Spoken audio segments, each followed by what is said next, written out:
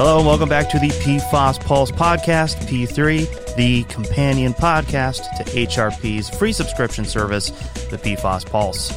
I am here today with Laurel Picard because we are talking to you about an upcoming webinar we have on January 20th. Laurel, can you tell us what this webinar will be about? The webinar is going to be about PFAS and how it is impacting metal finishers, mostly within the Northeast states. But as these regulations change, the information will expand well beyond that across the 50 states. So why the northeastern states? These are the states where there's the most active regulations.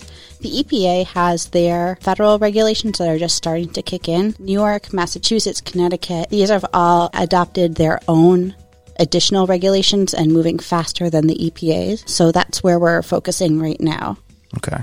So what are some of those requirements within the regulations that we're seeing coming online in the northeastern states? Well, we just saw in Connecticut that facilities that were renewing their significant industrial users wastewater permit are now being asked if they have chromium treatment to do either sampling or inventory reviews to prove they don't have PFAS. And that's just going to continue to expand. That's coming from the Connecticut Department of Energy and Environmental Protection. But we're also going to see as wastewater treatment plants continue to do their own testing, which about a third in Connecticut have already done, that they're going to be looking at their industrial users and asking them to do sampling and inventory reviews to explain why PFAS is found upstream.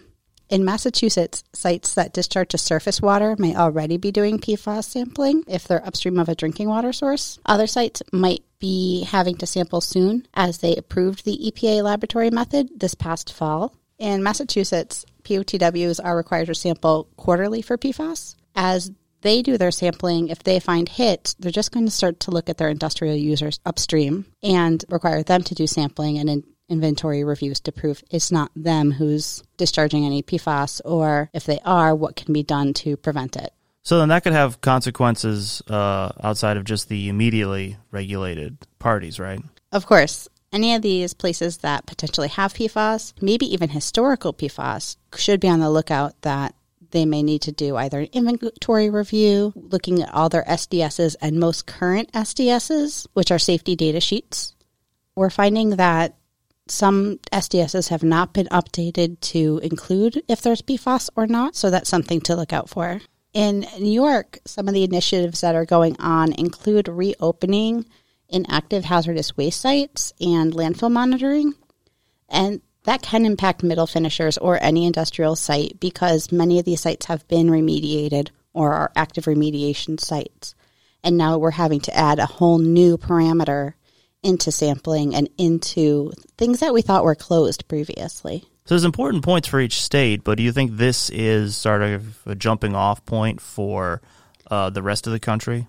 Oh, for certain. All of these states have models that are mimicking the EPA's. It's just an issue of where they're starting. I'd expect to see more states follow suit as these programs get further underway and become models throughout the country.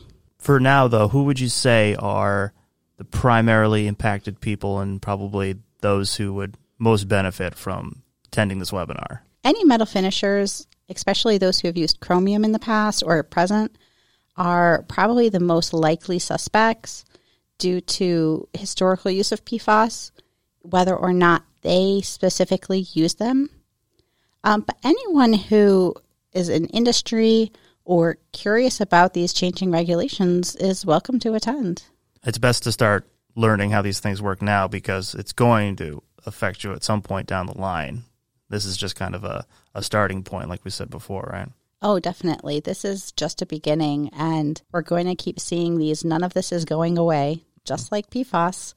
A lot of us are used to measuring things at a parts per million or parts per billion. When you're measuring for PFAS, it's in parts per trillion, which is like an equivalent of a drop of water in 20 Olympic swimming pools. It's such a hard concept to even fathom at times, but that's how low these detection limits are. So it's very difficult when you're sampling to make sure you're doing things correctly and not having interference. PFAS were used and are used in metal plating and finishing, aerospace, automotive industry, electronics and semiconductors, and not just in the manufacturing, but also as things like fume suppressants. So these things have been around for a long time and are still used today. So it's time to get ready. Mm-hmm. All right, well, we were able to hit a couple of the highlights in this episode of P3, but for all of the details and specifics, make sure you register for the webinar. Go to HRP Associates, hit our training page. The webinar is titled Cracking Down on PFAS. Why Metal Finishers Need to Be Prepared. It is on January 20th from noon to 1 o'clock Eastern Time with speakers Laurel Picard, who is our guest today, Senior Project Engineer here at HRP, and Mark Wright, PG CSP, Project Manager at HRP out of our New York office. Laurel, thanks so much for joining me today. Thank you. And for all of you out there, make sure to register for the webinar, and don't forget to register for the PFAS Pulse. Go to hrpassociates.com/PFAS to register and make sure you are getting all of the latest information on PFAS. Thanks so much, everybody. Stay safe out there. Bye.